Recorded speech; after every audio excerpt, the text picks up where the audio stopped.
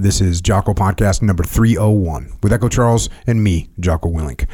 Good evening, Echo. Good evening. How did I end up here? I'm smart.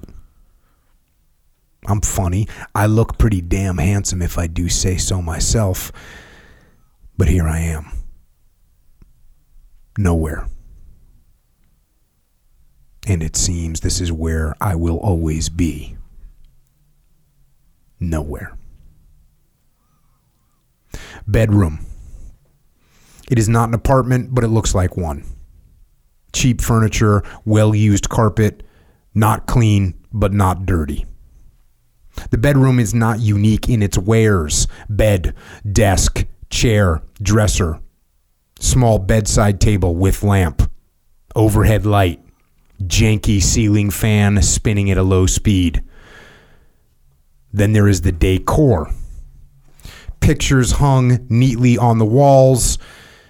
They are strange, or at least indicate a strangeness that is hard to interpret. Harmless, but different. Johnny walks in.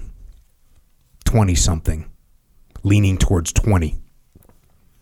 Pretty damn handsome for an unkempt young man who stays up too late and eats the wrong foods and drinks more beer and whiskey than he should.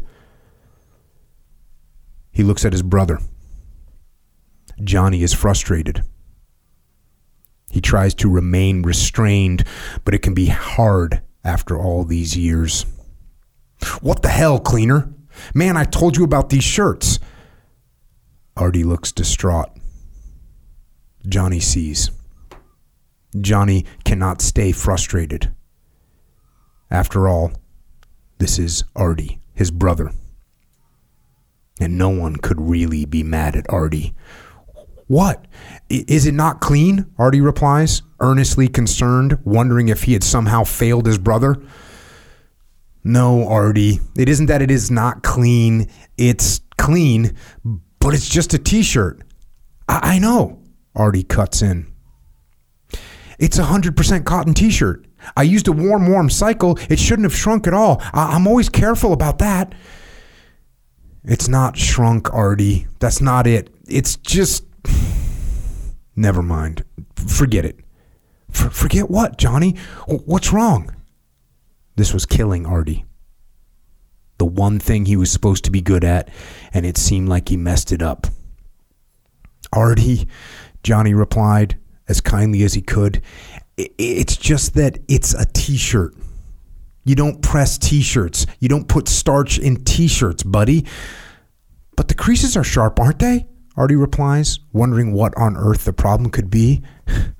The creases are sharp, Johnny concedes, but that's not the point. You don't put military creases in t-shirts. I've told you this before, Artie, but why? Cotton holds the starch really well. Johnny starts to get frustrated again. He's been down this road before many, many times. Look, cleaner, I know that. You always tell me that. And I always tell you, you just don't starch and press t-shirts because you just don't do it. Mom likes hers pressed. Johnny lets out a sigh. Artie realizes he's gone too far. Listen, Artie, I get it. But I'm not Mom. And I don't want my t-shirts to be starched and pressed. It's a Black Sabbath t-shirt. I just wear it out with a pair of jeans, okay? Can you just give them a simple wash and dry from now on, please?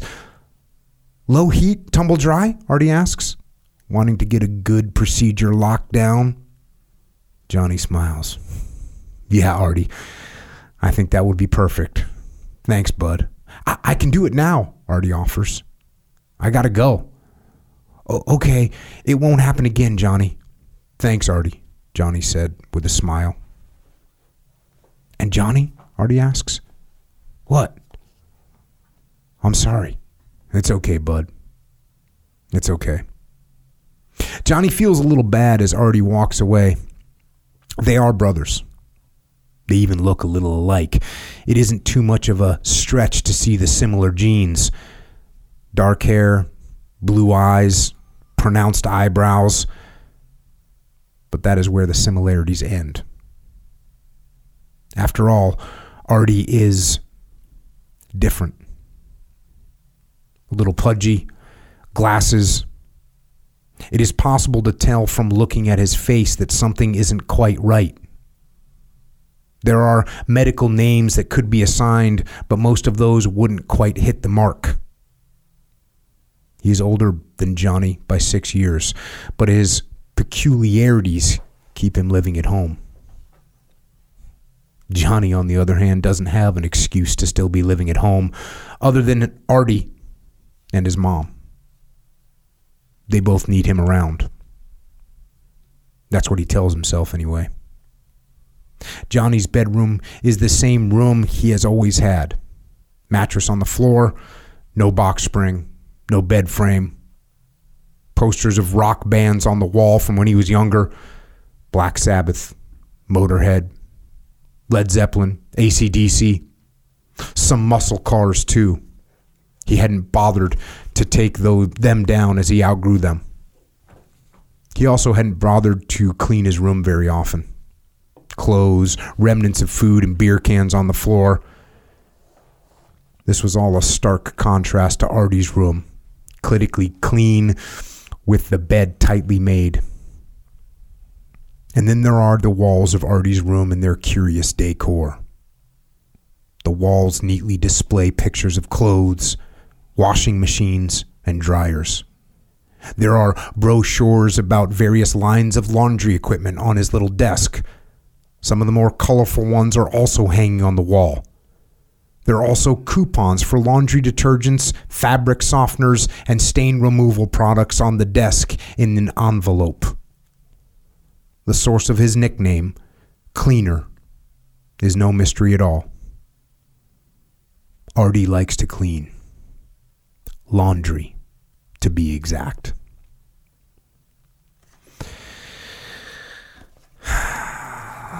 That right there is the opening to a new book. A new book called Final Spin, which was written by me. And it is a novel. I guess that's what it says on the cover. Sure. But it's also kind of a poem. It's also kind of a manuscript. I don't really know 100% what to call it, but it's not normal in the way that it is written. And so as far as the storyline goes, I was thinking about this. I think it's a little bit of an alternate autobiography of sorts. Have you ever heard of alternate history books? So it's where they take some event in the past and they change it. You know, what if the Nazis won, right? Yeah. What if the South won the Civil War? They call them alternate history books. Huh. So I was kind of thinking this is almost like an alternate biography in a way. Maybe not specifically, but maybe some of my friends, some of the experiences we had with my life, if I'd taken some different turns along the way. Well, I did notice the guy's name is Johnny. The guy's name is Johnny.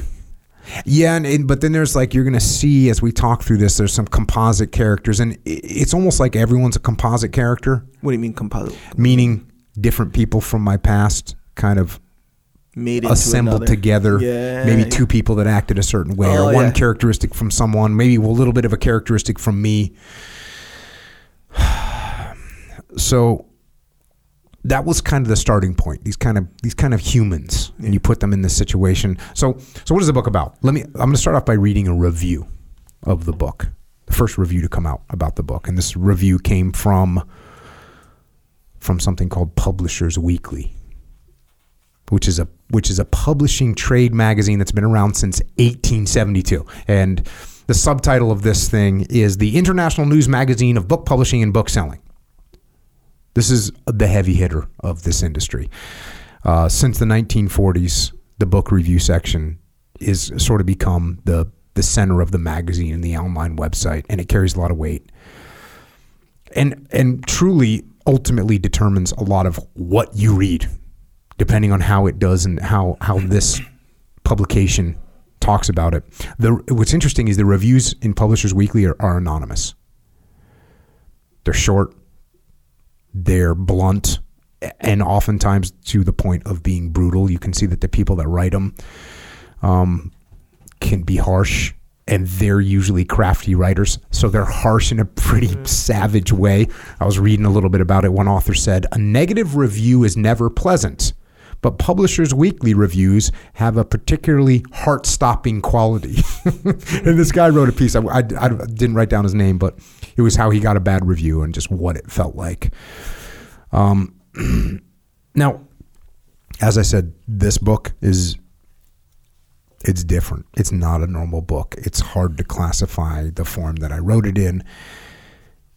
And I've written a bunch of other books before. Some best-selling books, some New York Times best-selling books. But here's the thing. Those books were of a different genre, right? And that means a lot in this world. In the publishing world, in the literature world. I've written a bunch of these, nonfiction adult books. That's what I've written. And I've written children's fiction books, right? But neither of those are fiction adult books. So it's like saying, well, I played professional football, so I can play professional baseball too. It's sort of like saying that, which we know doesn't really work that way. And most people can't handle that transition and don't handle that transition. So going into writing the novel, right? I got warned. Did I ever tell you about this? Probably, yeah. I got warned by my publisher. I got warned by my editor. I got warned by my agent.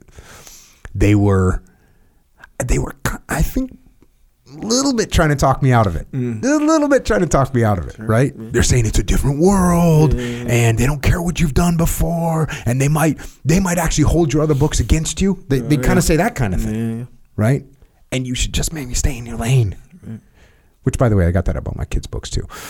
But this story is one of the stories that's in my head, and I got a lot of stories in my head, and this was the one that bubbled to the surface that needed to get out, so I got it out. And this is what Publishers Weekly had to say. So here we go from the critics.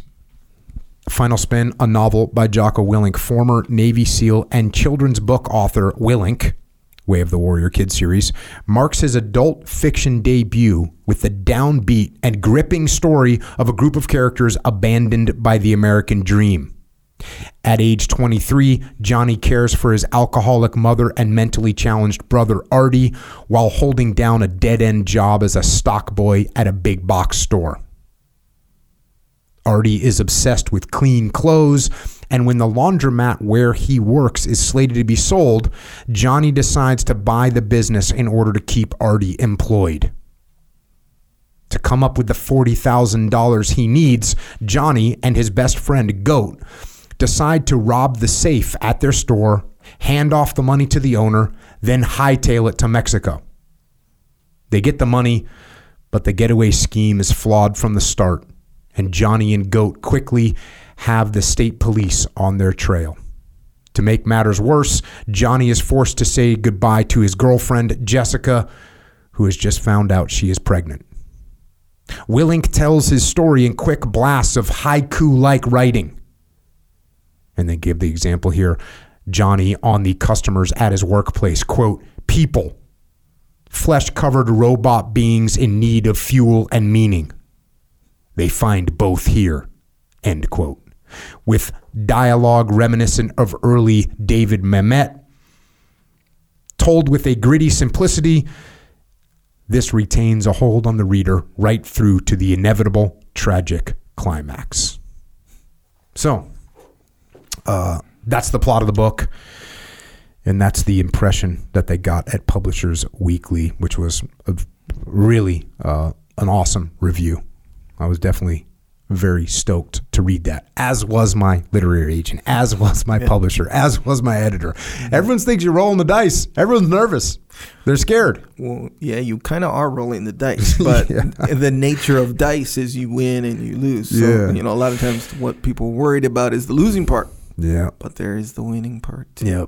Now, so they compare the writing, or at least the dialogue to... Yeah, the dialogue. I don't want to give myself too much credit here, but they compare the dialogue to David Mamet, who is Well, straight up, he's a Pulitzer Prize winning freaking author. He's a playwright. He's a film director, screenwriter. He's written all kinds of stuff. You ever heard of Glenn Ross? Yes, sir. Yep, he wrote that. No. Yeah, all Coffee's right. For closers. Always be closing. Yep. Speed the Plow. He wrote the screenplay for The Postman Always Rings Twice. Little Jack Nicholson. The Verdict, The Untouchables, Hoffa, Wag the Dog, Hannibal. He wrote and directed Things Change, Homicide, Oleana, The Winslow Boy, State and Maine, Spartan, just a bunch of stuff. What I'm saying is that this guy's a highly respected and accomplished writer. Definitely, I was very pleasantly surprised and humbled to be compared to him in any way. So we're off to a strong start. We're feeling good about it so far. Yep. Much appreciated. Because this is a different world. So it's interesting. Appreciate, people, if you want to get the book, that will be awesome. And it's not a complete dud. We'll say that. Yes, sir. So now this is an interesting, we're going to get into the book a little bit,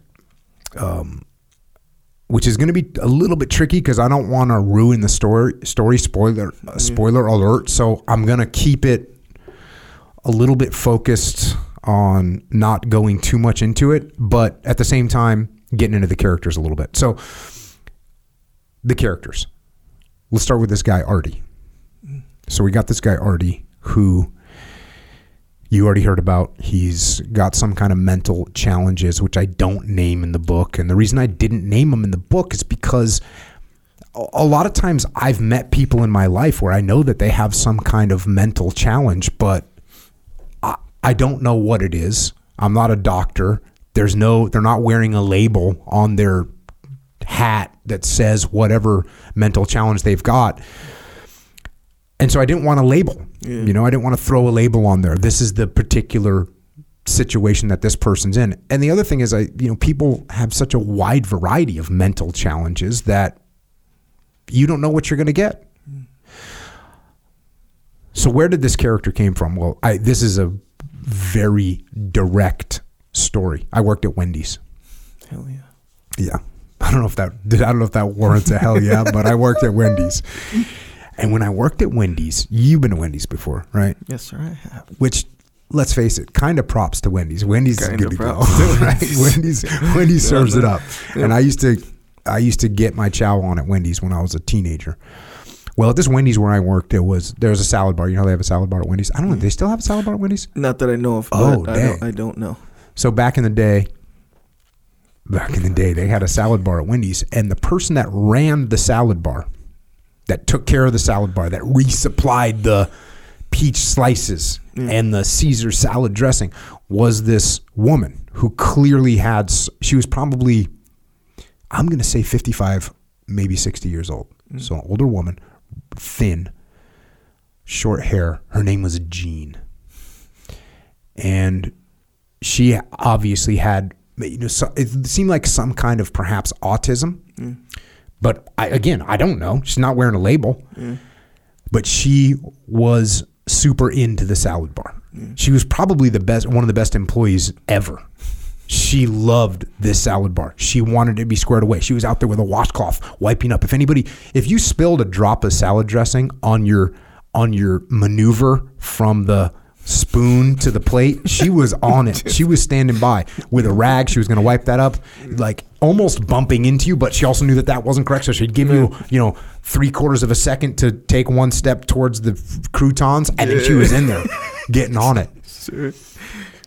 So she's there and she's working and she loved it. I mean, like, she was obsessed with it, and no one would talk to her, right? Everyone was kind of mean to her, right? Because you could make fun of her and she was an easy target. And I was cool to her. I'd always say, hi, Jean, how you doing? I'd try and talk to her a little bit. And every time I would start a conversation with her, hey, Jean, how are you? Hey, Jean, how's it going today? And she'd be like, I just opened up a new can of croutons in a new can of sliced peaches. They're going to be so good. And I'd be like, oh, that's awesome. And I'd say, I'd see her at like lunch break. Hey, Jean, are you going to take a lunch break? Yeah, but first I'm going to get more sliced onions out here. And have you seen the onions? They're so fresh. She was just fired up, man. Yeah, man. To the point where I was torn between thinking if it was an abusive situation where she was being taken advantage of to where the other, like, complete opposite, was she so lucky to be there and happy that they hired her, and like here she was with this job. So that was one part of it. The other part of it that stuck with me for my whole life is that she was happy. Right? So here I am, this young freaking punk ass kid, and I'm there with other punk ass kids that are working at Wendy's, and everyone's kind of miserable, right? Did you ever work at a fast food joint? Did you ever work at a restaurant? I did not work at a restaurant. The bar and nightclub was the closest. But even being a bouncer in a bar and nightclub is not. Yeah. Let's face it. That's like a little bit kind of cool. Yeah, a little bit, right? Well, you have a little power. I was also a bar back at one point at other clubs and bartender, so it's service for sure, but it's different. You are correct. Yep. It's different. It's a little bit cool. Yes. To be a bouncer at a club. Yes, sir. Right. Yeah. I mean, that can be definitely a cool job. It's not cool to work at Wendy's running the grill, running the salad bar. Yeah. You're not happy about it. There's no benefits. Zero. You know, other than you're getting paid money, which is kind of cool.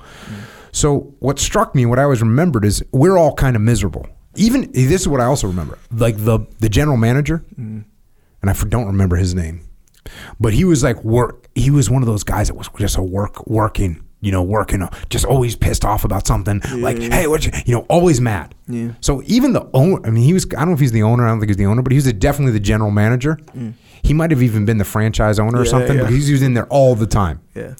But he had to be making legitimate money, because when you're a general manager, one of those, you're making good money. But he was freaking miserable. So I'm thinking to myself, everyone here is every single person here, 100%. I mean, how many employees did they probably have?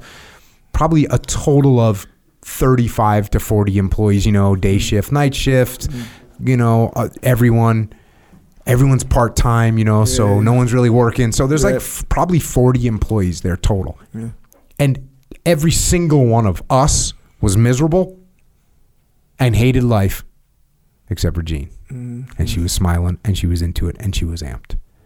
So I took that idea, and the reason I ended up with laundry is because I worked at, the place where I used to go to the laundromat in San Diego had the people that owned the laundromat, they were from Asia, and the wife didn't speak English, but the husband would be there, but the wife didn't speak English, but she'd come out and talk to me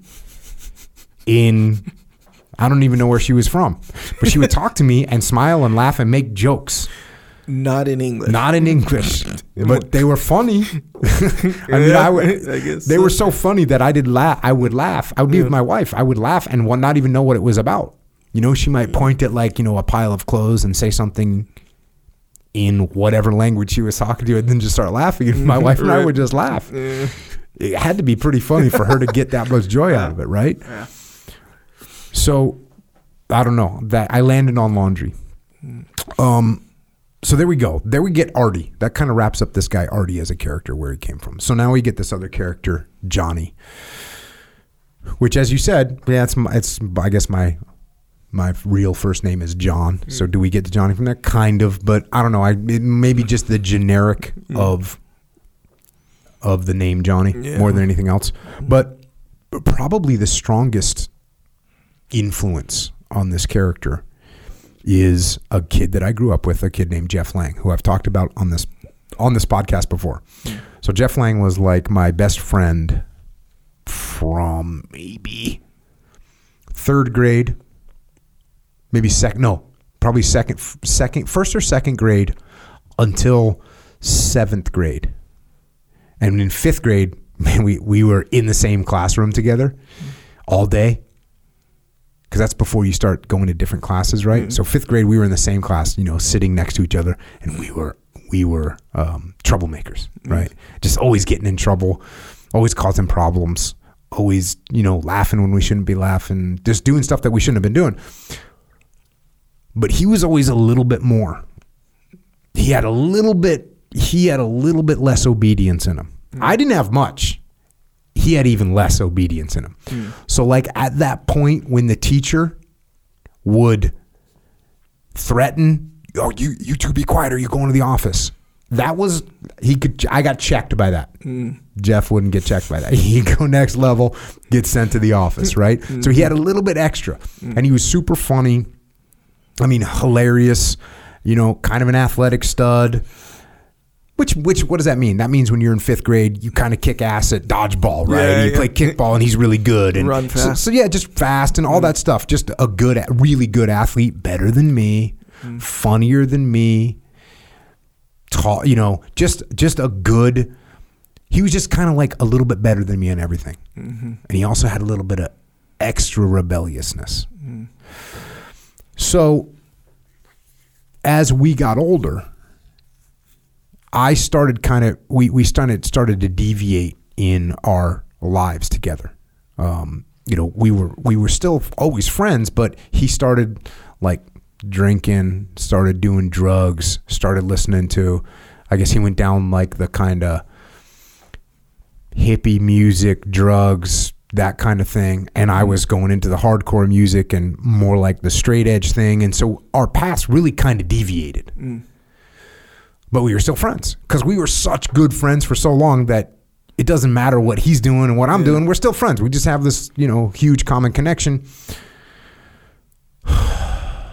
And as we got as we got older, he went really, I don't even remember if he graduated high school because he went hard, doing drugs and drinking and just doing that whole thing.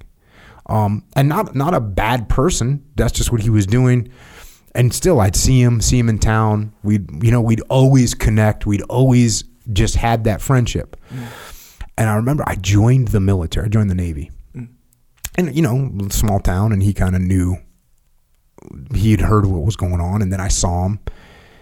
And I remember he said something to me, because, when we were little kids, we would play Army all the time, right? When you're 7 years old, 10 years old, 12 years old, and you live in the woods, you're playing Army, right? You're burning a cork and making your face black and putting camo on and shooting BB guns at each other. That's what we did. We would shoot BB guns at each other.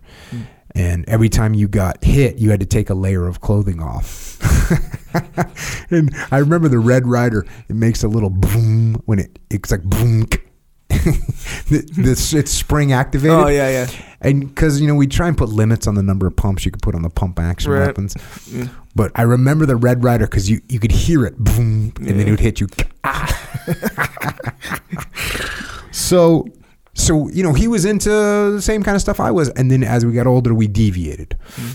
So I see him, the last time I see him before I leave for the Navy, he's, clearly not on a great path. And he said something to me along the lines of, he said, yeah, you're doing it in the Navy. I said, yeah. And I don't even remember if he knew what a SEAL was. I think he kind of did. I kind of did at that time. I mean, no one knew too much about it. But I remember he said something like, hey, I wish I could go with you. And I was like, you can, bro, let's go. And I could see like maybe that could.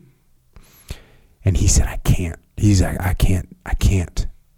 Something like I can't anymore. Like he knew he was kind of too far gone to correct the path that he was on.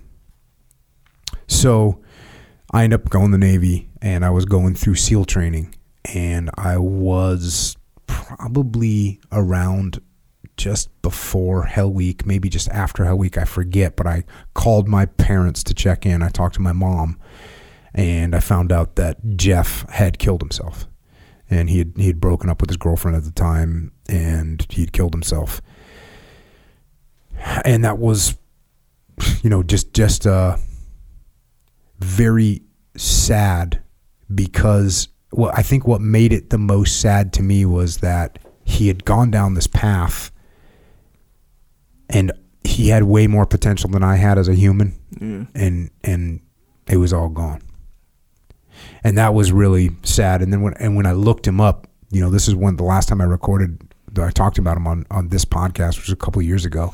I had Googled him, just Googled his name, which you can Google people from, 1745, and there's some record and there's some, genealogy report about who they were. And you Google someone from 1942 and there's, an obituary about who they were. And I Googled his name and there was like nothing. Nothing.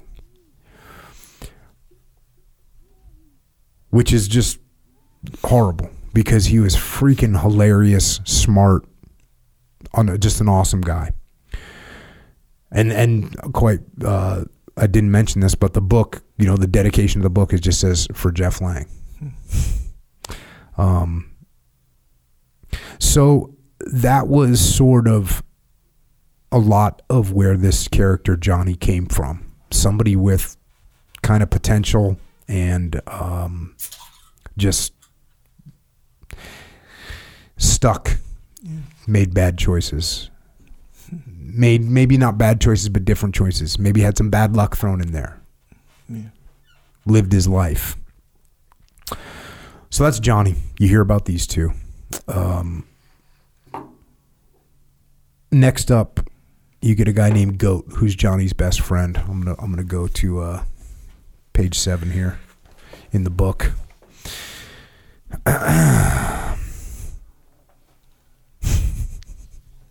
Nice shirt, man, Goat says with a smile as he sees Johnny's starched Black Sabbath t-shirt, its military creases running from each shoulder down to the waist. Up yours, Johnny replies. That cotton really holds the crease, doesn't it? Yeah, it does, Johnny says. You couldn't iron them out or anything? I tried, but damn, he uses an industrial press. And he looks at me like I'm ripping his heart out. What can I say? My brother is crazy. Yeah, but that son of a bitch can iron some shirts, can't he? He sure as hell can. You want another one? What time do we have to be at work? Goat asks. Not until 10:30. Shit, let's do this. 2 more, Lucy, Johnny says to the barmaid. BB's bar. Dingy, working class watering hole. Cheap vinyl seats, even cheaper drinks. Goat is about the same age as Johnny, though he looks a little younger. His dark skin has an almost childlike texture. His black hair looks as if it is always organized, regardless of what he has been doing. His eyes are dark and deep. He is handsome. He, too, has that look about him that says he shouldn't be here. Shouldn't be in a dead-end job. Shouldn't be in a dead-end bar. Shouldn't be in a dead-end life. But he is.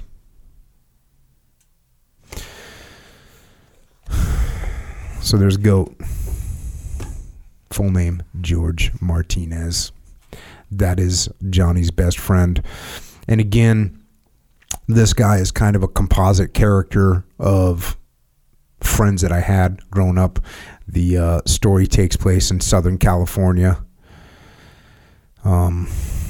So he's a Mexican kid. I grew up with a bunch of white people primarily.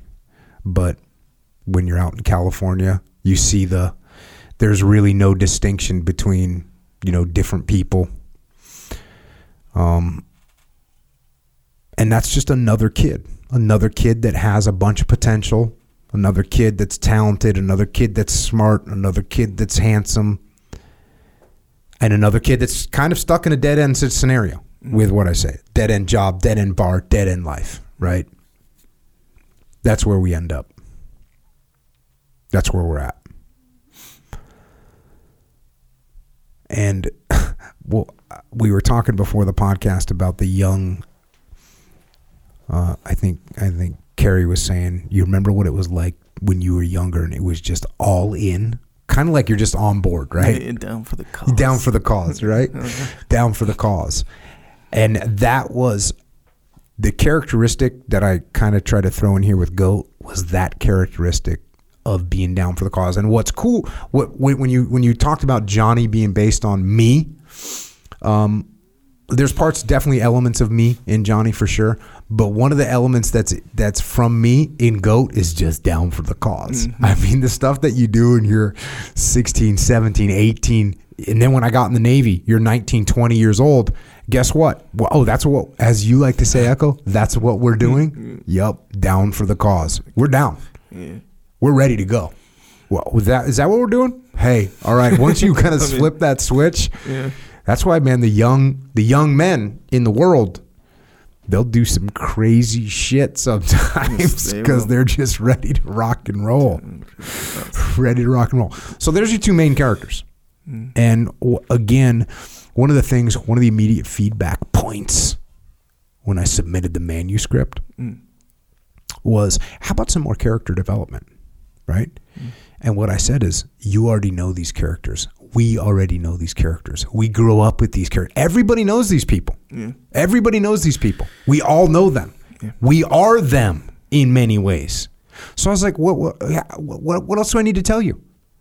What else do I need to tell you? You know these people. I know these people. There's your character development. Look around. You started this with Artie, right? And that's one of the first things that jumped out on me. Where it's like, not only do I know who that guy is, I've known a guy or girl like that since I was a little kid. And it's just, he's just there. He's down for his cause. Some negative, some positive. Some are like angry at everyone. Some are just happy to see but really in a generic almost kind of way. I mean, it's more particular because of the book and everything. Right. But you know that guy. Totally know that guy. That's the first thing that jumped out of me about for Artie. Artie, yes, oh sir. Yeah. And how many Arties have you known? About 12, I would say. Yeah, but they fit that in one way or another. A little different flavor over here. For sure. You know, oh man, I could go deep into it too. Where some people would tease them, just like your girl Jean. Same exact thing, man. And they're everywhere. So it's like, we all know Artie. I think most of us. We all know an Artie. We all know Jean. We all know Johnny. We all know GOAT. Yes, sir. These are our people.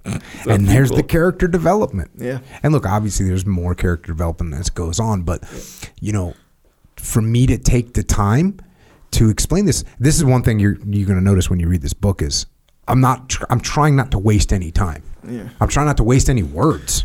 Yeah. I'm trying to get you there. Yeah. Get you there. Get you into this as quick as possible and allow you to utilize what you already know as a person to put the context around what's happening.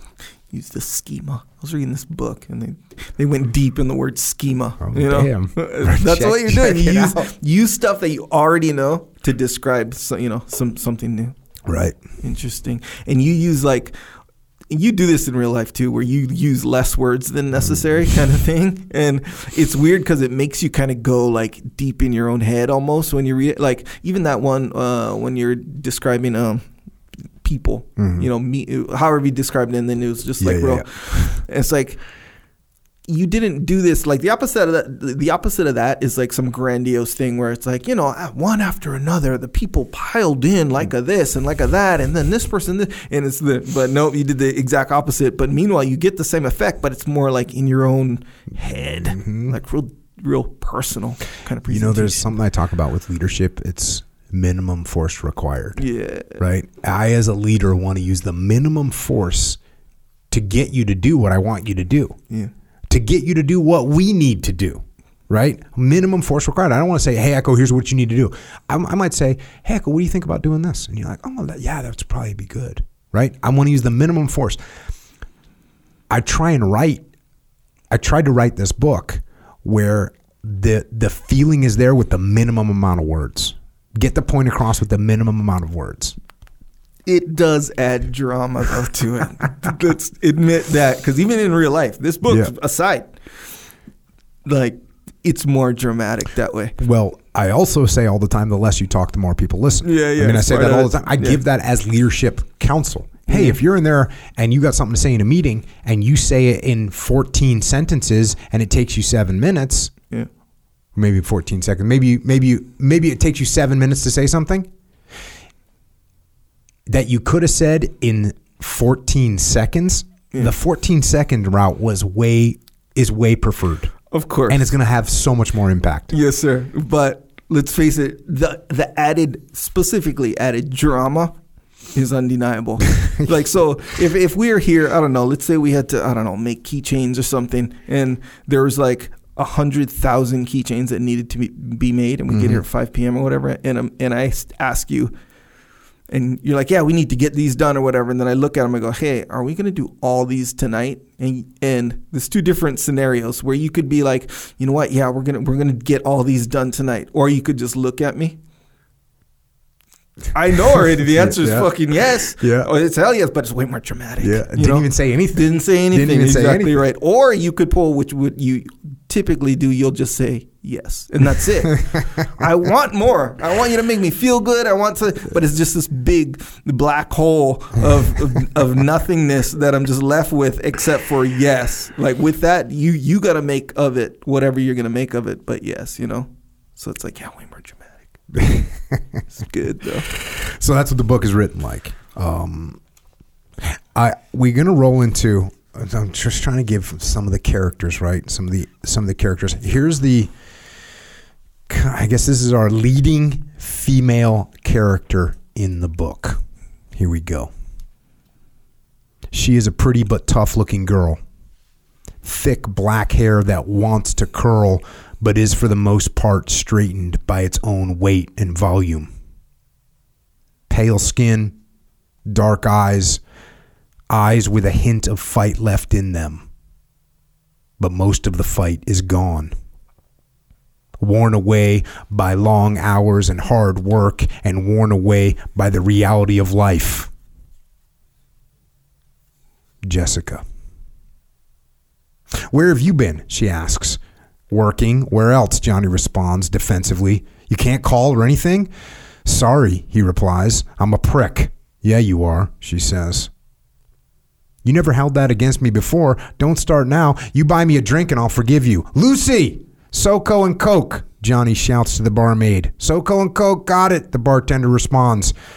How's work? Johnny asks, although he knows the answer. The usual. Mark's an asshole. Everybody comes into that place as a fucking asshole. And I do what I do. Smile and kiss their ass. Why don't you quit? Johnny asks.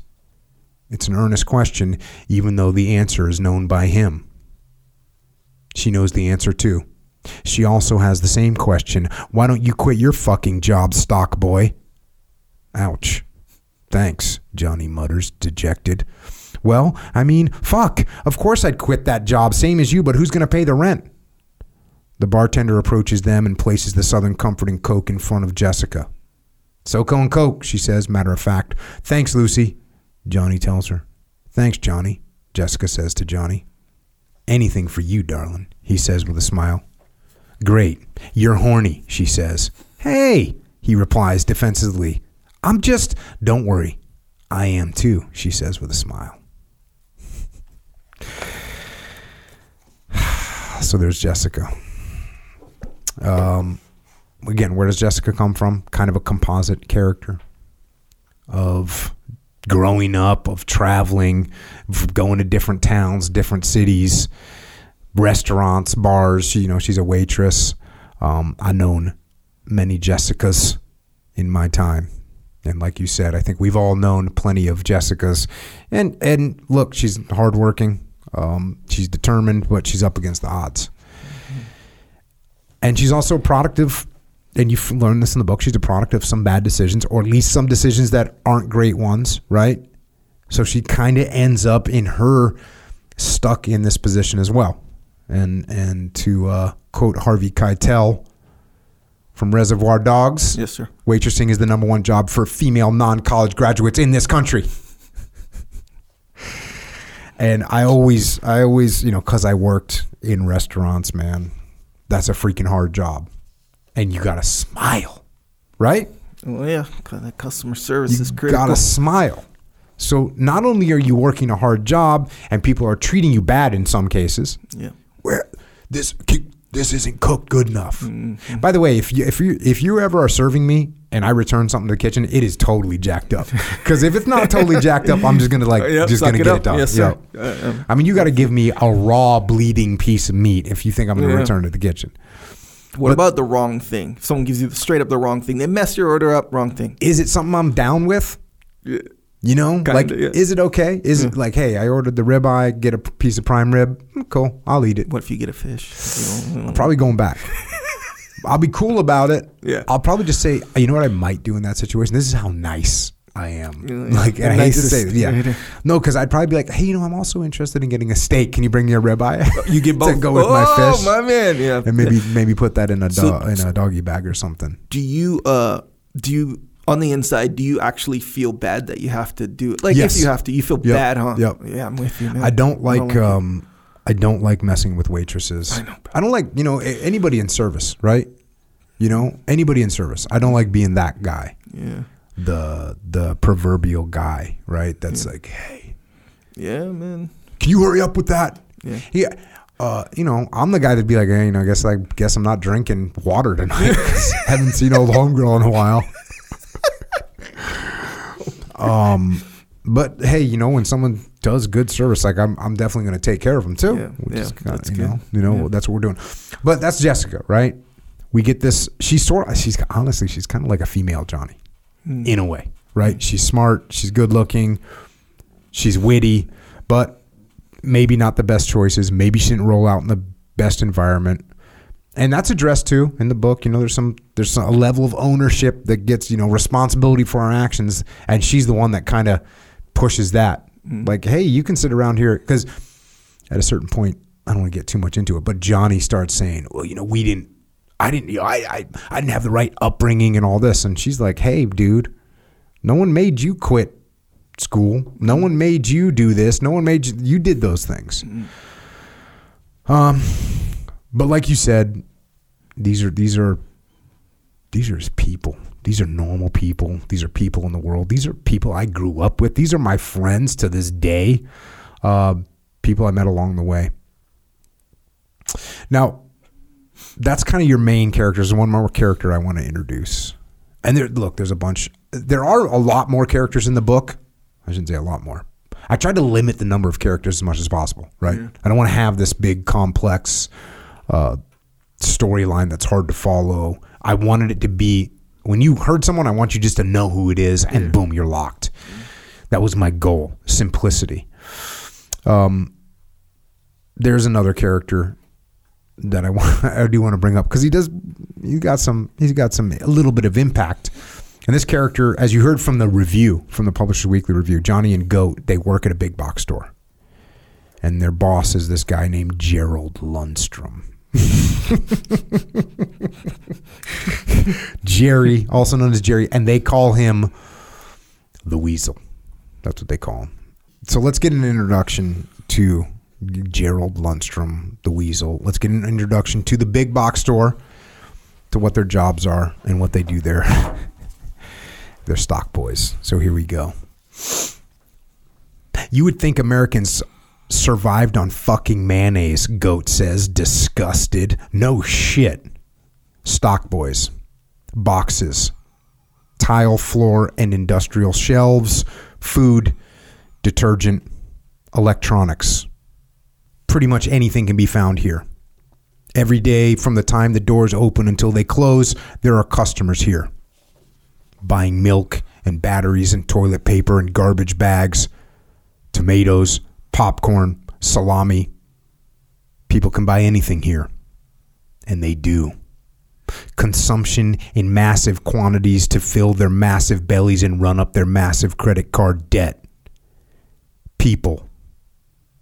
Flesh-covered robot beings in need of fuel and meaning. They find both here. I mean, honestly, who the fuck needs a half a gallon of Miracle Whip for their house? Goat asks, earnestly trying to comprehend this madness. Well, obviously a bunch of people need it. All this will be gone in a couple of days. Goat shakes his head. What the hell do they do with it? Do they put it in their cereal or something? I think they butter their wives up with it. God damn, that's fucking disgusting. Yeah, it is, Johnny agrees. From the end of the aisle, a loud, high-pitched voice breaks their conversation. Jerry, the night manager. You guys need to stop talking and get that stuff stacked up. Less talking and more stocking. We've still got pickles, mustard, Crisco, and canned ham. I got your canned ham, Goat whispers under his breath. Jerry walks toward Goat and Johnny. Thin. Late 30s. Smoker. Greasy hair. Beige Levi Dockers. Polo shirt. Yellow. Gold-colored necklace with cross. Gold-colored watch. Fake. What did you say? Jerry asks aggressively. Goat stands up straight and belts out, I said, I got your canned ham. Jerry shakes his head. He tries to think of an original comeback, but he can't think of anything good. He resorts to all he knows. Well, you just keep running your mouth like that, and we'll see if you ever make supervisor. Not wanting to engage in a verbal battle, Jerry quickly walks away. Goat stands there shaking his head. Motherfucker, he says quietly. Then, unable to contain himself, shouts, Supervise this, you weasel-looking motherfucker! Johnny looks at him. I'd fucking kill myself if I ever made supervisor at this shithole. Yeah, and that fucking prick walking around like he's fucking Steve Jobs. Loser. Fucking loser. At least he's easy to rip off, Johnny concedes. Yeah, he's got that going for him. I'm getting a couple of bottles of Jack tonight, Goat says. I'm getting the nastiest rot gut gin I can find. So, there you go. That's the manager. Mm. Have you ever had a manager like my boy, like the Weasel? Yes, sir. God. Do I need to do character development, or do we know who Jerry, the Weasel, Lundstrom is, right? Yes, sir. We're going to use the schema on that one, yeah, for sure. And I had so much fun writing that dialogue. I heard you chuckling. I heard K-Dog behind the scenes over there chuckling as I was rolling some of the... Yep. Just because that's what it's like, right? Yeah. You know, you're 22, 23 years old. You have a crap job. Mm-hmm. You know Dave Burke? Good deal, Tim. Yeah. He was a stock boy at Target. Hell yeah. And he was a stock boy when he was at Target, and he was like 15. Mm. And he's like, you nailed that dialogue, you nailed those characters. And I said, how can that be? You weren't like that. And he goes, no, I wasn't like that. I was 15 just trying to do a good job and trying to get money.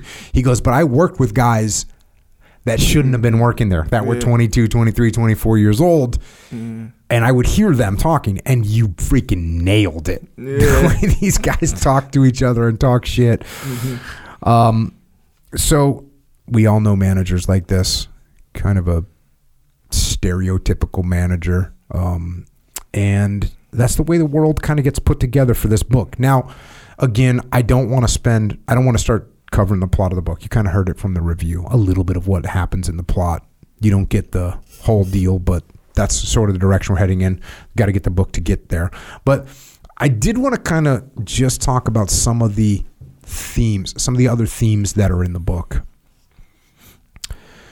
One of them is kind of this idea of being obsessed with random things, which we all certainly do. I do.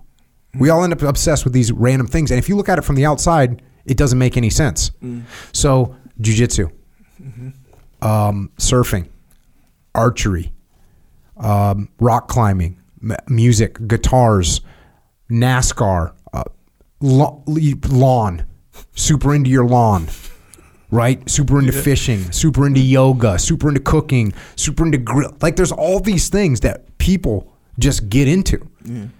And that level of obsession could be about anything, right? And that was one of the fun things that I had with Artie. Was I was thinking, what would be the most random kind of thing that you could be obsessed with? How about laundry? Yeah. Doing laundry. Yeah. But there's not that much difference between being obsessed with doing laundry and archery. Yeah.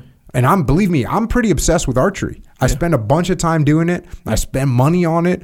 Like, why? Yeah. I could be making super clean clothes. Jiu-jitsu. Hey, we're super into jiu-jitsu. Yeah, we could talk about this freaking skill and this and that. But at this point, we have kind of the basic skills that we need to defend ourselves. We're just doing it for a whole nother reason, right? Yeah. Lawns, right? Yeah. Like lawn care. People get fired up for that stuff. Oh, yeah. So that's something that we do. It's an underlying theme in the book is, man, think about what you're doing. What are you obsessed with? Why are you obsessed with it? Yep. We get into some weird stuff. Yeah. Man, it is weird. Consumerism. Buying stuff. That's another thing we do. You wrap the obsession around consumerism, buying stuff.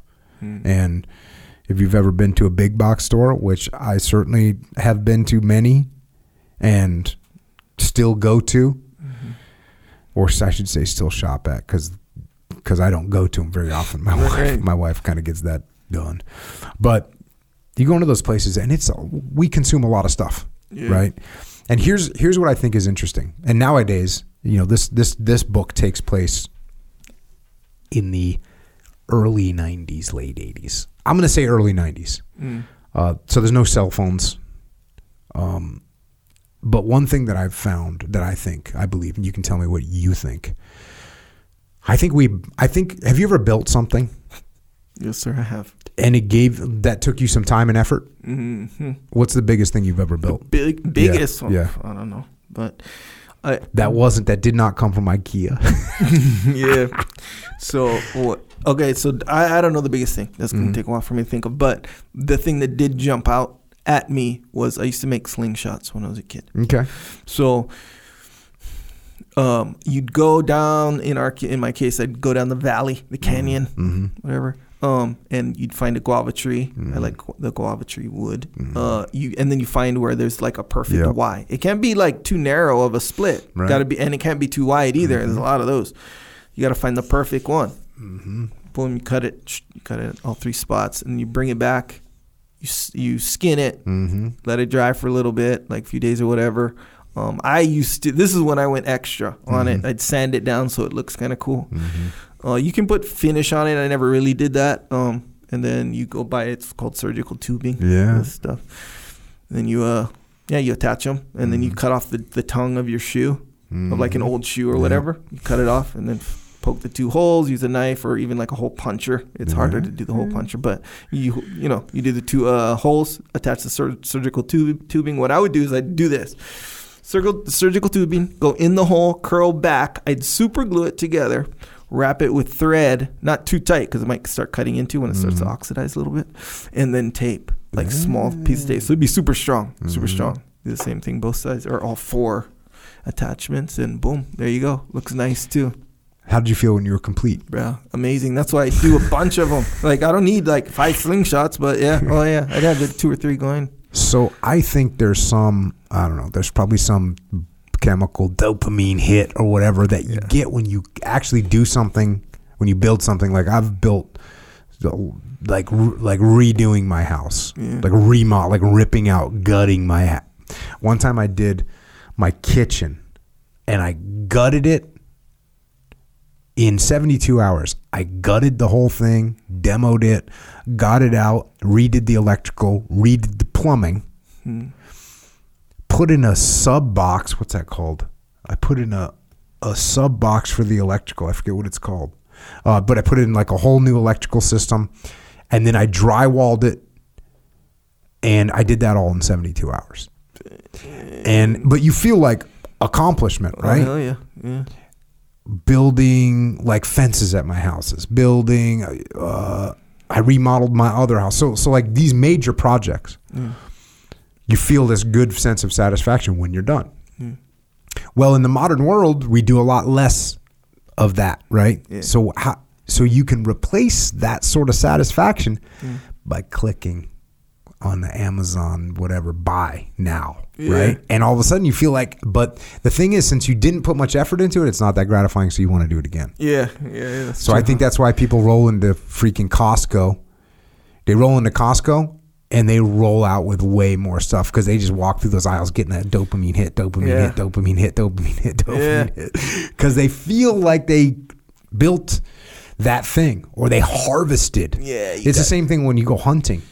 And you like harvest the meat. Super gratifying. Super, like 1,000 times more gratifying than buying a steak at the store. And believe me, buying a steak at the store is kind of gratifying too. Yeah. But you get that dopamine, you're like, oh yeah, then this is going to be so good. But it's way less. So you can buy another one. Right. You know, and then you buy this and you buy that. Right. Yeah, that's weird, huh? So it's kind of like when you kind of maybe cut it all the way down to what the hell's going on with that little transaction. Mm-hmm. It's like, you know, like almost, for lack of a better way of putting it, in the wild or in the, you know, nature, whatever, you put in this work and then you run through some challenges, you overcome those challenges, then you get the reward, right? Mm-hmm. Any pursuit, that's sort of the system. Yep. And your brain, you know, follows along accordingly. Boom, you put in the work, you get obsessive over it, you run into a challenge, you overcome the challenge, and you're back on your path to, you know, for that main goal, you know, and the harder you work, the bigger the reward usually, right? As far as in your brain, like the bigger the payoff, you know? So it's like if you overcome all the and then you finally reap that reward. In your case, it's hunting the elk or, you know, whatever the reward is, the prize, right? There, boom, there's your ultimate satisfying dopamine hit, whatever.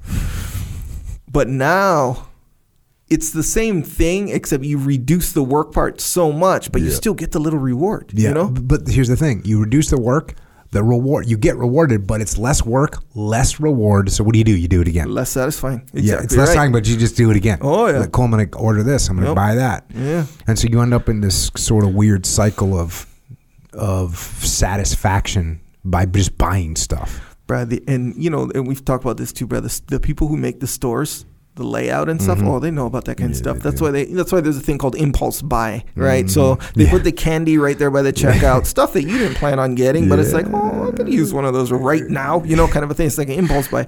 You ever get? I don't see you doing this, but maybe you do. I don't know. But you know when you're shopping on Amazon, right? And me, I get a lot of care will relate to this, where I get a lot of little cables and little tools and whatever, you know, just for this thing or that thing or whatever. And then when you check out or when you add it to the cart, they'll introduce all these other things. Yeah.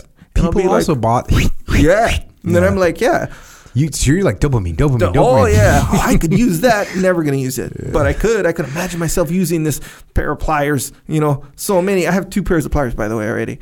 Oh, but that one with the red handle, and that one's kind of dope. And it has a little thing on the side. I am the most. I research stuff to the point where it's stupid. You trying to get me to buy something? I was looking at someone's. I was looking at one of my kids. Yeah. My kid's Instagram, and my daughter was like, oh, I have an advertisement every third whatever picture is an advertisement. Yeah. And I go, no, I hardly have any. And she's like, no way. And I showed her, and I have like almost no promoted ads. Yeah. You know why? I never click on them, and they know I'm like low conversion. I'm like the lowest conversion ever. I'm not even wasting their money throwing that thing in front of me, because you could have the best freaking idea in the world, and I'm gonna have to research that. Yeah. And I'm surprised Amazon just doesn't check me out without showing me anything, because they're just over it. Don't even try. Yeah, don't even try. Not worth it. So that's an underlying theme, but here's the kind of the real I don't know, maybe it's the heaviest underlying theme is just the idea, and it's about happiness, right? Not only about happiness, but this sort of underlying unhappiness in the world, underlying sadness in the world. When I was a kid and I was working at Wendy's and I saw Jean and I saw that she was freaking happy. And I knew that I wasn't. And I didn't even know if I could be. It didn't seem like an achievable thing. It seemed like there was too much. It seemed like there was too much underlying things in the world that just are going to be bad. Right? And I always sensed that in the world. I always had this sense in the world of this underlying sadness, this underlying despair, this underlying suffering. And I don't want to use the term depression, because maybe you wrap all those things together, because depression seems like it's a clinical, sort of like a problem that you treat type thing. And I didn't feel like this was a clinical problem. It just seemed like life to me was not going to go the way you wanted it to go. For anyone. You're going to end up in the wrong job. You're going to end up in the wrong relationship. Something's going to be wrong with your health. Something's going to be wrong in your family. And we're going to die. And we're all going to die. And before we die, we're going to suffer. And by the way, everyone that you know and everyone that you love is going to suffer and die. And so I kind of had this underlying sense of the world. And then I would catch like glimpses of people that were happy. And sometimes it was someone like Gene. There was another guy that worked at a freaking junkyard who was kind of jacked, especially when I was younger. You know, when you were younger and in the 70s, if someone was jacked in the 70s, like it was a whole, it was like a next level, right? Yeah. Because you're not used to seeing people that are jacked at all. And I remember seeing this guy who worked at a junkyard and he looked happy. And I was like, dude, this guy's just jacked and just lifting engine parts around a junkyard. And it seemed like he was happy. So that's sort of this underlying theme. And I'll tell you, like when I got to the teams, thank God. When I got to the teams, that's when I started feeling like, oh, like kind of happy. Like this is cool. Yeah. The people I'm with are kind of cool. And life's not going to be perfect, but we're going to have a good time living this imperfect life. So I started to get a little bit relieved of that as I got older. But I think that, you know, Johnny kind of realizes that he's not going to be happy. And this is the other sort of underlying theme is this idea of sacrifice. And when Johnny realizes that he can't be happy, or at least he doesn't think he can be happy, he sees that, you know, kind of the way I looked at Jean, the Wendy's salad bar girl, but that's his brother. Mm-hmm. And the situation unfolds where he's not going to be able to be happy anymore, where Artie is not going to be happy anymore. And Johnny knows if he makes sacrifices, he could preserve the happiness for his brother, especially because he's never going to be happy himself.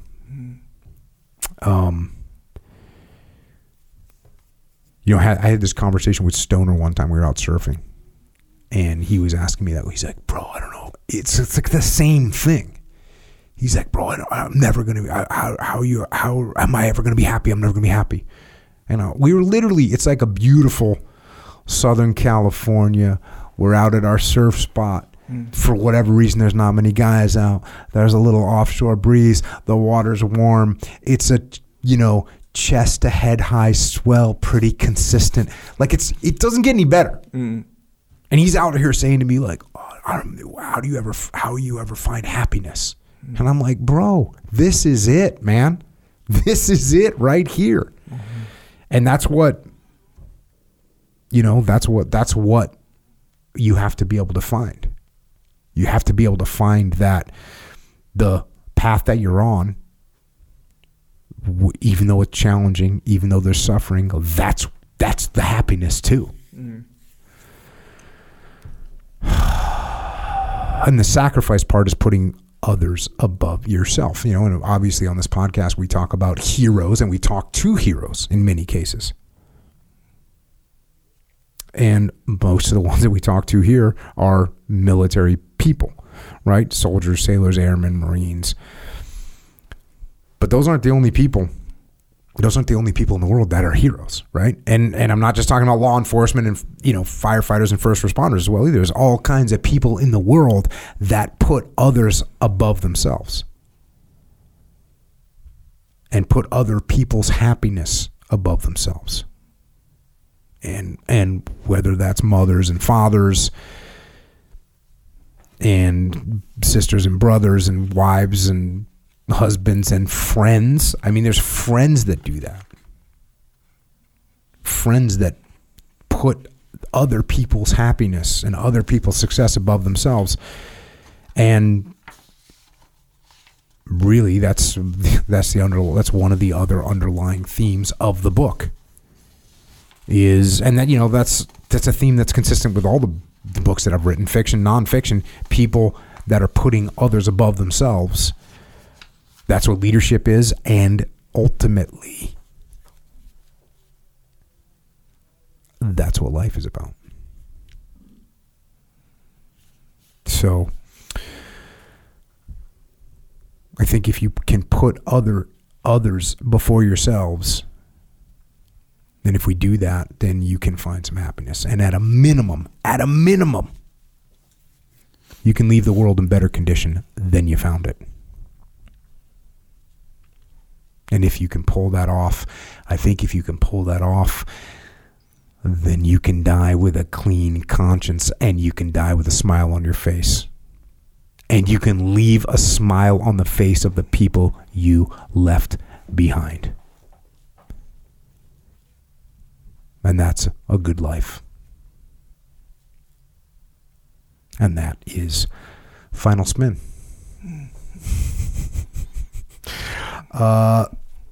So we can't obviously cover the whole plot, the details. What we'll do is maybe in a year. Remember what we did with Musashi? Yeah. With Musashi? So this is episode 301. Episode 401. That's actually 2 years, isn't it? Yeah. Ish, yeah. We'll give people 2 years to sort it out. Sure. Is that long? No, well. Should we do 1 year? Should we say 350? Sure. Okay, we'll go 350. We'll shoot for 350. So 350, we'll do full spoiler. We'll just tell everyone what's going on. Yeah. We'll take a bunch of questions about the book. And yeah, we'll do it again where we can go a little bit deeper on all the plot. You know, as I start getting feedback from people and people start asking all those awesome questions that you ask when you read books, and what's this part about and what does this represent? We'll do all that. The book's for sale right now. I would order it if I were you. Why? Clearly, because you want that first dish. And here's another reason. This is us against the establishment, by the way. This is us against the literary critics, right? This is us against the big publishing companies, the media companies. We're the outsiders. I'm an outsider. I'm going to tell you what. I go to New York City and I roll into those publishing offices. I am an outsider. I might as well be purple. Because I'm not from that world, right? They don't. The interesting thing is, I mean, I was an English major in college. They don't know about that. They just look at me, think knuckle dragger, meathead, which I take as a compliment generally. Sure. Yeah, meathead. But yeah, they don't want us to win. So join the cause, right? Let's take the fight to them. Get that first edition. And here's the other thing. I was planning to do a speaking thing, kind of like Jocko Live, what we did last year right before COVID hit. We were booking it up, and the whole the industry's still paranoid, and a bunch of the venues started getting crazy with the way they were going to run them, and some of them wanted to cancel. And so I said, all right, fine, we'll put it off. So I'm going to do a Jocko Live tour with this. I don't know what cities I'm going to. The only city I keep saying I want to go to is Detroit. I just want to go to Detroit. And by the way, you know who Jack White is? Jack White. White Stripes. Oh, I'm thinking Todd White. No, I do now, yes. Yeah. So he's got a thing up in Detroit. He's got a place where he can record bands straight to vinyl. Oh, damn. So it just straight to vinyl. Yeah. I think it's a venue that holds like 50 people. Oh, damn. So I want to do Jocko Live there. I want to record it straight to vinyl. Yeah. And just get... My man's getting artisan on us. Yeah, man. Bro, straight to vinyl? I think it might be the only place in America where you can do that. That sounds correct. And plus, the White Stripes are awesome. Jack White's freaking awesome. So that would be sick to do. So I'm going to try and go to Detroit. Maybe I have to do a big show before that to get everyone in there. But then after that, we'll go straight to Third Man Records. Straight to vinyl. Do you have a record player? Yeah. Yeah, was looking into that on one of my Amazon spirals. The record player. They have a lot nowadays. Yeah. It's vinyl, dude. Yeah, man. It's not thing, going away. right? Yeah, we're talking about people being obsessed with things. Yeah. Vinyl's one of them. Yeah. Get that vinyl out. Yeah. That record sounds better, allegedly. Yeah. I remember there's a Motorhead album where he put in between the songs on the CD has like the record sound. Like the I'll do that too sometimes. Come on, man. It's pretty sick, right? Yeah, well, even with film, that's how, right? Where it's like, no, film looks like way better. Video and photography, they're like, no, film all day. Yeah, film Digital all day. is whack. Digital's lame. Lame. Doesn't look as good. Doesn't look as natural. Doesn't look as, doesn't flow with your senses. So Detroit, that's one city I know I'm going to. Why? Because we want it to flow with our senses. Yes, sir. We're going straight to vinyl and all day. I don't even know if that's a possible thing. I don't know if it's possible. People might be like, you can't do that. You're not even a band. I'm like, no, I'm going to talk though. Yeah, it's an album. You've done albums we with have tracks. done album with tracks, right? Yep. So this would be an album. An album straight up. You've been to Jocko Lives. Yes, sir. I have. Some of them might be cool records, right? Yes, sir. They would be. Vinyl all day, man. Then you get clear vinyl. You get the red vinyl, right? You know what I'm saying? I don't know what red vinyl is, but the vinyl's red. That's what red vinyl is. Or you get the clear vinyl. What's clear vinyl? Clear. The record's clear. You can see through it. You ever heard of that? I never heard of that before. K-Dog's in the house. In the game, yeah. Dang. So when I do that thing, I guess it's going to be spring or something like that. We'll go live. Sweet. We'll hang out. If you're rolling up, you got that second a dish. Let's face it, I'm still appreciative. Sure. But I know, we all know where you're at. Appreciate the support. Let's crush the world with this book. Echo, speaking of crushing the world, we kind of have to crush ourselves. Yes. Right, in order to crush the world, which by the way, make you tougher. Yeah, which by the way, I just came back from hunting. Sure. And for I think it was 13 days, I did not lift weights because I was in the mountains. Brutal. Or as I call them, mountains. Sure. Hell yeah. Mountains. But I came back and I was all fired up, and felt like I needed.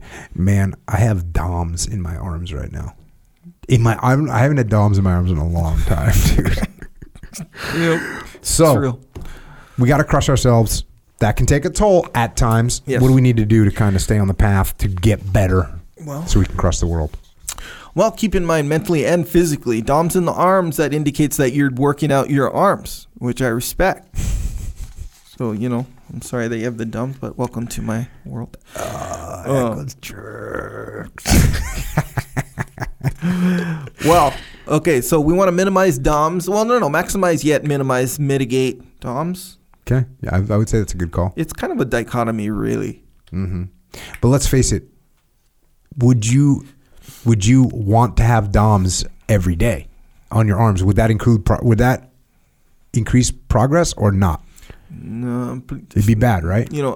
Obviously there's a lot to it, but generally speaking, simply put, DOMs every day? No, probably not. Okay. When the DOMs heals, then you want to elicit more DOMs in one way or another. Yes, but it's a process, isn't it? It's ongoing. Nonetheless, I'll tell you what you do need is supplementation. That'll help you through DOMs or no DOMs. Right on. So through this path we're all on, supplementation is very helpful. So we'll talk about energy drinks first, right? As far as energy, I know I said it. Energy drinks. Yep. As if what we're talking about fits in with all the other categories of all these other drinks that are in the energy drink category. Yeah. So if you're new to this scenario, let's face it, they don't. The stigma that you felt like in your brain or whatever. Oh, energy drinks. That stigma. Don't worry about that stigma anymore. In fact, forget that stigma. Forget it. Don't totally forget it because there's other drinks that still have. You need to keep the stigma in mind. But you can have the stigma avoidance. Yes, like detach from the stigma. Yeah. How about that? Leave it behind. Just leave it behind. It doesn't control your brain and how you think of energy drinks necessarily anymore. If you know about Jocko Go. Okay, is it Discipline Go or Jocko Go? It is Jocko Discipline Go, technically speaking. I got corrected by someone on the inside, which I respected, by the way. Mm-hmm. But either way, Go. Jocko Discipline Go. It's an energy drink that is good for you, front to back, good for you. Not the kind where you're drinking, you ever seen that? There's this commercial. I think one of these comedy YouTube channels. Mm-hmm. They're like, oh, if energy drink commercials were honest or whatever, and they called it like a metal tube of psychedelic poison, or I don't know, something, but they kept referring to it as a metal tube of some kind of poison. Yeah, whatever. Accurate. Yeah. Oh, Brad, watch the video. It's funny. You're like, damn, that is all true, and it's interesting. Either way, it's not that. That's not what this is. No poison. It's different. Yeah, actually good for you. It's good for you. It's like a health drink, energy drink. But even though that makes it sound kind of like not really what it feels like, just keep in mind it's an energy drink that tastes good, is good, and is good for you. And gives you energy. It's legit. No chemicals. None of these weird preservative things because of the process. High quality. It's quality. Mm-hmm. Many flavors. The best in which is mango, factually, in my opinion. Check. But you're going to have to choose for yourself on that one. It's called Jocko Go. Also got Joint Warfare. Yes, sir. Took mine today. I must say, even Joint Warfare has its limitations because I need more right now. I take it every day. Thank God, because otherwise I might even be completely immobilized right now. I might be laid up. Here's the thing: Joint Warfare is not going to help your DOMs. Oh, really? Maybe what is going to help the DOMs? The protein. Protein is going to help your DOMs. Yes, sir. So Joint Warfare, Super Krill, right? But when it comes to actual rebuild, we need to go milk. Yep. That's for the muscle. Yes. Additional protein in the form of a dessert. You know what I had for breakfast this morning, which I normally don't eat? Milkshake. Pancakes. Milk. Guess what I had for lunch? Milk. Because I knew what you just told me. Milk. The DOMs, I know it needs help. Yes, sir. I need to repair my muscles. Oh, yeah. Freaking sore, dude. By the way, speaking of milk, the new, and you actually, all the ingredients were in front of my face, but you turned me on to this, or to the precursor of this new formula for the ultimate milkshake. Depends on what flavor you like, but if you like the chocolate one, this is the one. Mint chocolate or dark chocolate or peanut butter chocolate, whichever one you want. Half of a frozen banana, overripe. Mm-hmm. Tulsi Gabbard turned me on to that. Okay. So we got a little collab going on. Half a frozen banana, 2 scoops of the milk. I did the darkness. Soy milk, because like soy silk, I don't know, whatever. The one that it doesn't have lactose in it, so it's super low. Okay, if you go regular milk and you're concerned about, if you're trying to go lower on the calorie thing, regular milk, even 2% is not the best one for you. Because I'm over here on the whole milk. Sometimes straight up half and half. Well, you're not up in this piece. Well, you're not going on a lower calorie scenario. Let's face it, you can't. Your little machine can't handle that kind of stuff. Either way, if you are, this is the deal. Because I was going to give it to the kids for the ultimate front end test. You see what I'm saying? Anyway, you go half soy milk or almond milk, whatever, the unsweetened one, and then half of that, it's lactose free. It was the chocolate milk that you mentioned. Oh, yeah. It's like lactose free. Yep. There's way less sugar, and it's like double, triple filtered or whatever. Yep. And you go half that too. Mm-hmm. Oh, just for the extra boost of chocolate or whatever. Yep. Man, drink that one. It tastes like ice cream. Yeah. I think the banana, but it's not a whole banana, so you don't get the real super banana flavor, but you get the sweetness from the banana. And bro, it tastes like it's ice cream for real. Yeah. Oh yeah, put ice in there. Boom, mix that up. There you go, milk. Protein in the form of a highly desirable dessert. Highly desirable. I'm desiring one right now. I've already had 2 today. That's how, bro. It's true. Also, Jocko white tea. If you're into tea, something light.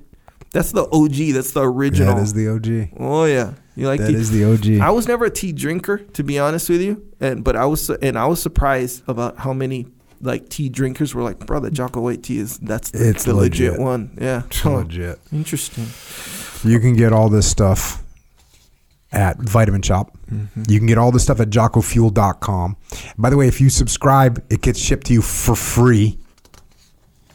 You can get the Henergy drinks. Here's the thing, you mentioned Henergy from time to time. You know what Henergy is? It's Henergy is an actual thing. Yeah, it's Henner Gracie's got something, yeah, right? It's Henner Gracie's charisma. His whole, that's his you know, like, energy. yeah, you know, when he talks, he's like, he's real, bro. That guy's Yeah. on it, man. Yeah, You want to yeah, listen to that guy talk forever. And that energy that he brings, that's the energy. Straight up. Yeah. I thought it was like he mixed some food up, you know, maybe an acai bowl, but that was a energy one. I think the presentation of that was the energy. Yeah. So I'm just saying we got Well, we need to talk to Henner then and get it, you know, maybe he could approve of the energy drink over here. Yeah. But I think it's in the presentation. So I'm just saying it might be, I don't know. Maybe not, but it might be misleading to say, hey, they are considered energy drinks. You see what I'm saying? So I don't know. So, okay, so this was not officially endorsed by Henner. Yes. Okay. But if you want to get these drinks, Genergy drinks. I just made that up because there's a Jocko energy drink. Sure. I don't know. Genergy. Sure. Hell yeah. If you want to get these Genergy drinks, you can get them at Wawa as well on the East Coast. And by the way, we'll be rolling out for everybody else in the country that's not on the East Coast. That's been hitting us up like, what about this store? We're working them. Yeah. And we should start to see some of those other big stores across the country rolling out shortly so that way you can get some. Hell yeah. Yeah, there you go. There you go. Especially speaking of getting some, you know, you want some American-made stuff. And when I say stuff, I don't mean just random stuff. Right. Good stuff. Jeans, boots, various other leather goods, depending on how creative Pete is feeling. Some wallets in there. Can you still get the wallet? Yep. Both of them. Yeah. There's like a small one and a big one. Yeah. So back to the jeans, Delta 68 and the what's your OG? Factory jeans. Impressive jeans. And I care about more elements of jeans as far as when you put on jeans than this Jocko guy. You care about a number of things which are critical and fundamental. I get it. But functionality. Yes, sir. Is all I care about. Yes, sir. I understand. In life. But me, I care about the fit. You know, when I put on the jeans, fit is part of functionality. Yes. In my opinion. Okay, I care about the aesthetic fit as Not well. Important. Okay. See, I understand. Yes, sir. So, you know, when I'm in the mirror, I look in the mirror and I look at myself and I look at my wife next to me. And if she's like giving me the approval, that means a lot to me. Yep. See what I'm saying? Versus I put them on and she's like, stoic face, maybe sour face. Wow, that's got to be rough in your maybe household. Let's see what else maybe you have, like those types of reactions. That means a lot to me. You see what I'm saying? My wife's just stoked. Yeah. Yeah. Well, you know why she's stoked? Because you put on the Delta 68 like it is in my case. Look, right, maybe it doesn't mean much to you. Nonetheless, it still reaps the same benefits. You see what I'm saying? And your wife, my wife, they're there to convey, you know, their approval, and around we go. You see what I'm saying? So it doesn't matter if you notice or not. OriginUSA.com. Oh, yeah, American made. So when I say American made, it doesn't mean we assemble them, you know. No. In, you know. This sewn and grown. Grown and sewn right here in America. Everything from the rebuilding this whole freaking country. Bringing manufacturing back to here. And that's what we're doing. Yeah, they're doing some great stuff over there. Also, Jocko has a store. It's called Jocko Store. That's where you can get your shirts and hats and hoodies, anything you want to wear to represent the path. Discipline equals freedom. You can go deep on the idea of discipline equals freedom, by the way. Yes, you can. Yeah.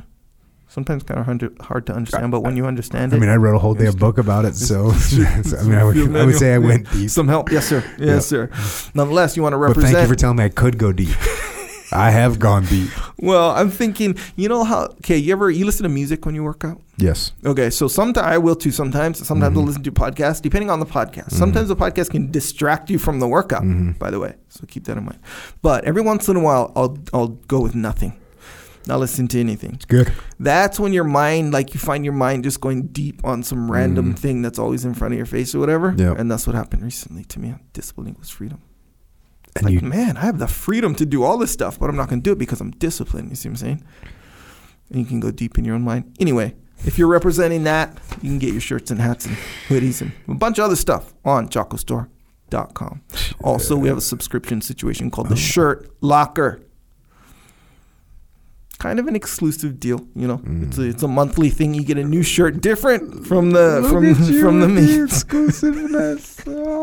It's slightly exclusive. It's available to anybody. It's real exclusive, bro. I'm just saying, if you're part of the Shirt Locker, you're wearing your Shirt Locker shirts. Sure. Someone who's not part of the Shirt Locker, They see your shirt, they're going to be like, hey, where can I get that? You see what I'm saying? Yep.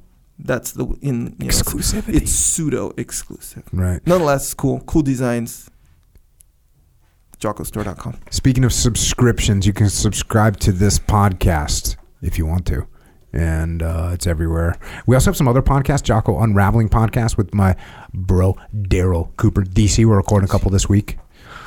Grounded podcast, which, are we holding on to that? Are we holding on to it? It's still out there. Some people are waiting for it. Let's say like 7 people. It's a non-scheduled podcast. Okay. We'll see. Maybe at some point we just roll back deep on the Grounded podcast. Warrior Kid podcast. We also have the Underground, Jocko Underground podcast. It's our alternative location in case things get tyrannical around here. Yeah. Hey, I don't think they will, but some days I wake up thinking maybe they will. So anyways, we've built a platform that we can operate on with pure independence and not have to rely on the current platforms that we're on. We hope it doesn't come to that. But if it does, it would be foolish for us not to have a contingency plan. If you want to help us with that, you want to be a part of that, go to JockoUnderground.com. It costs $8.18 a month. You can probably figure out what that stands for. $8.18 a month. But listen, if you can't afford that, but you still want to support, you still want to be in the game, email assistance@JockoUnderground.com. We'll get you in there. We release another podcast once a week that's a little bit more, it covers some tangential topics, try and give you a little bit more information, let you know what's going on. Do a Q&A. We're answering a bunch of questions on there. So if you want to help us out there, go to JockoUnderground.com. Yeah, that one's good. It's in the way you go along with a certain thing and you could try to evaluate and maybe sum up like what is this? What is this? Mm-hmm. Right? And you say Q&A, which it is essentially, mm-hmm. but it's kind of like when you go through life, whether it be currently or before, whatever. I'm just saying, you think about your past, you think about the present. There's all these weird questions. What? But this is a funny way of saying it. Currently or before. It is true. It is true. Yeah. Nonetheless, you're still gonna have how there's like questions rolling around. Like, what does this mean? Like, what's my take on this? Mm-hmm. At the end of the day, you know, if you're the kind of ask that question to yourself, right. I think you offer a really good your take on it. And it's usually really informed, usually. And it can kind of help a lot of us make sense out of certain elements of life, whether it be the specific questions that people ask or the first part that we talk about, is our children soft now? Is society becoming soft or succumbing to the trick of advertising or that kind of stuff? Like that's real stuff that we're dealing with daily. Yeah, I think it brings awareness. Yeah, and you ever heard me talk about if I wanted to scare you, but I told you, hey, I'm going to be in the house and I'm going to scare you. What are my chances of being able to scare you? Yeah, lower. Yeah. Almost zero. Yeah. If you don't know. Man. And I'm going to scare you. Yeah. I would say I'm 99.9% gonna scare you. Yes, sir. So with life, if you have an opportunity to think through a problem or think through a question before you actually have to contend with it, it's going to make you unscarable. Yeah. So just that's another. I think that's the benefit of the JockoUnderground.com podcast is we're addressing those kind of things to get you in that situation where you can't be scared, where you're ready to deal with whatever's in front of you. Yeah, fully. It's one of those things. But yeah, also we have a YouTube channel, Jocko Podcast YouTube channel. Boom, some excerpts on there, video version of this podcast. Some enhanced stuff on there. What I put some behind the scenes. I was going to say some behind the scenes on there. Here's occasional. The thing. Occasional. Yes, very occasional. Every once in a while, we will happen a lot of times against your will, but then it usually becomes against my will. And we go down certain, little paths or whatever. And here's the thing. I don't say we post behind the scenes stuff on there, even though we do, because it's not very often. It's irregular. But they're on there, though, for sure. If there's some behind the scenes info, conversations worth posting, they're on there. Yeah. Anyway, added benefit. Yeah, YouTube. That's a good one. Also, Origin HD. Yeah. YouTube channel. Yeah. Very good. Origin you want to see the what do you call a Phoenix out of the ashes industry and how someone can do that. Yep. Can achieve that step by step. Boom. That's a perfect example. That's where you can see that go down for sure. So yeah, check that one out on YouTube as well. Also got speaking of albums. Now this one is not on vinyl. No, not yet. Anyways, not yet. We didn't record it at Jack White's studio in Detroit. Nope. I'm looking forward to that. I hope I get to do that. That'd be rad, right? It would be, yeah. Especially that kind, like where you said there's like 50 people or something like that. Yeah. Like a small, yeah. Super hype. Yep. I wonder if I'd get super hyped for that. I think I would. You know how sometimes I get hyped? Yes, I do know. Yeah. Well, this one's not on vinyl, but it's called Psychological Warfare. Little mental spots to help you get through those moments of weakness. You can get that anywhere you get MP3s. Also, flipsidecanvas.com. That's Dakota Meyer. He's got a company where they're printing stuff for you to hang on your wall. Awesome stuff. Keep you on the path. Also got some books. Obviously, first and foremost, Final Spin. You got the intro. Find out what the hype is about. Yep. It's good, man. Pre-order it right now. Comes out November. First week in November. Competitive. People are going to be watching. Who's looking at it? I don't know. We'll see what happens. It's a risk. It's a risk. I asked my editor when Discipline Equals Freedom Field Manual came out, or when it was about to come out. I said, have you ever taken this much of a risk before in a book? He said, no, never, because it's so different. He said, this one, same ballpark. No. These kind of books, the book doesn't exist. There's no book like this. So, Final Spin, if you want to support, you want to be high-fiving, you want that first edition, order that thing. Leadership Strategy and Tactics Field Manual, the code, the evaluation, the protocols, Discipline Equals Freedom Field Manual, the brand new version. Way of the Warrior Kid 1, 2, 3, and 4. Mikey and the Dragons, About Face by Hackworth, and of course, Extreme Ownership and the Dichotomy of Leadership that I wrote with my brother Leif Babin. And speaking of Leif Babin, we have a leadership consultancy. We solve problems through leadership. Go to echelonfront.com for details. We also have a muster coming up. It's a live event. It's in Las Vegas, October 28th and 29th. Come and get some of that. You can find all those things at echelonfront.com. We also have an online training at Extreme Ownership Academy. The leadership is not something you just learn and now you're good at. Oh, I got a shot of leadership. I read one book. Now I'm good. No, you got to work at it like the gym. So we got a leadership gym for you. Go to extremeownership.com for that.